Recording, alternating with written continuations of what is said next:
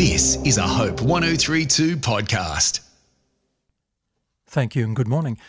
This is Morning Devotions. Chris Switz with you. Yesterday morning, if you're with me, I was talking about my friend Joe that my wife and I met up with in Los Angeles, and we were having lunch with him. He showed us around some of the very interesting parts of Los Angeles, and when I offered to pay for the meal, he said, no, we are rich indeed. He didn't mean, of course, that he had a lot of money and a big house and a flash car. No, he was talking about his experience in life.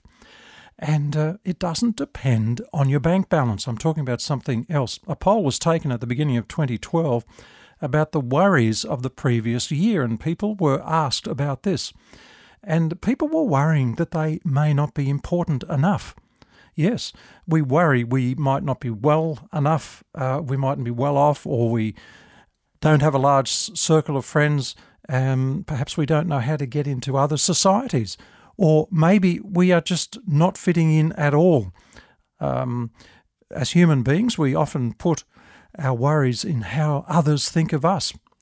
But look, God loves us just as we are. He knows the real you, even if others misunderstand you. So don't ever think that you're not important enough.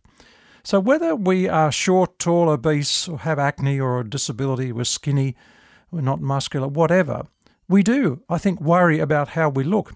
And even if you're fortunate enough to be extremely attractive, you might be worrying about your appearance because you feel everyone will be looking at you.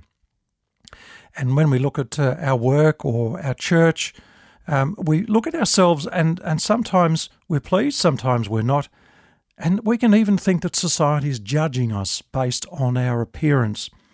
And so as a result, we can spend a lot of time worrying about how we look. But I remember what the Bible says in Ephesians, "For we are God's masterpiece." This is what Paul said. He has created us new in Christ Jesus so we can do the good things that he planned for us long ago. What about the worries? This poll of 2012, people were worried about the environment, earthquakes, tsunamis, floods, tornadoes, and other natural disasters. And people, I think, have been drawn away from religion. There's a great deal of violence in our society today. We've been polluting our skies, actually for decades.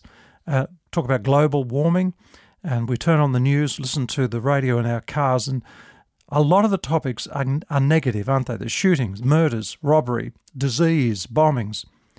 And Jesus says, "I have told you that you may have peace in me." Here on earth, he said, "You'll have many trials and sorrows, but take heart, because I have overcome the world." And that's a wonderful verse from John 16, verse 33. What about tomorrow? Well, people worry about tomorrow. The unknown is a scary place. What will tomorrow hold for us? Will there be a tomorrow? Will we be in some sort of accident? Will we win the lotto, for example? Will we lose our job? Will we be made redundant? Will we get our promotion? Will my son or my daughter get into trouble? What about that bill that's going to come in the mail that we weren't expecting? And that's often a number one worry for people. What will tomorrow hold? But Jesus said, again, if we call Jesus the Good Shepherd, because in Matthew 6:27, the question is, can all your worries add a single moment to your life? And that's why I tell you not to worry about everyday life. Whether you have enough food or drink, or enough clothes to wear, life is not more than food. Isn't life more than food, rather? And your body more than clothing? And when you're listening to that voice of worry, you're not listening to the voice of God. It was King David who put it this way in Psalm 37. "Once I was young and now I am old, yet I've never seen the godly abandoned or their children begging for bread." So really, you don't have to worry. You are rich if you have a relationship with God. We belong to God. A shepherd, for example, doesn't have just one sheep, but he has lots of sheep, and we are the flock of the Good Shepherd. Let's depend on each other and allow God to do his part in our life. Thank you, dear Lord. We may not have a lot of money or a huge, big house, but we have you, and Lord, that's enough. Amen.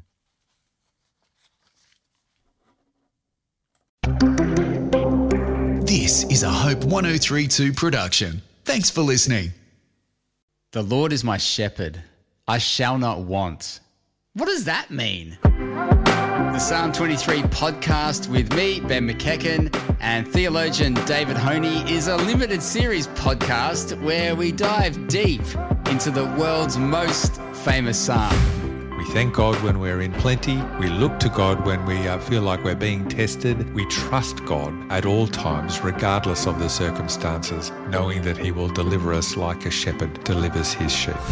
So come and join us on a journey with the Good Shepherd, whether you're in green pastures or not. The Psalm 23 podcast. You can get it hopepodcast.com.au or wherever you get your podcasts.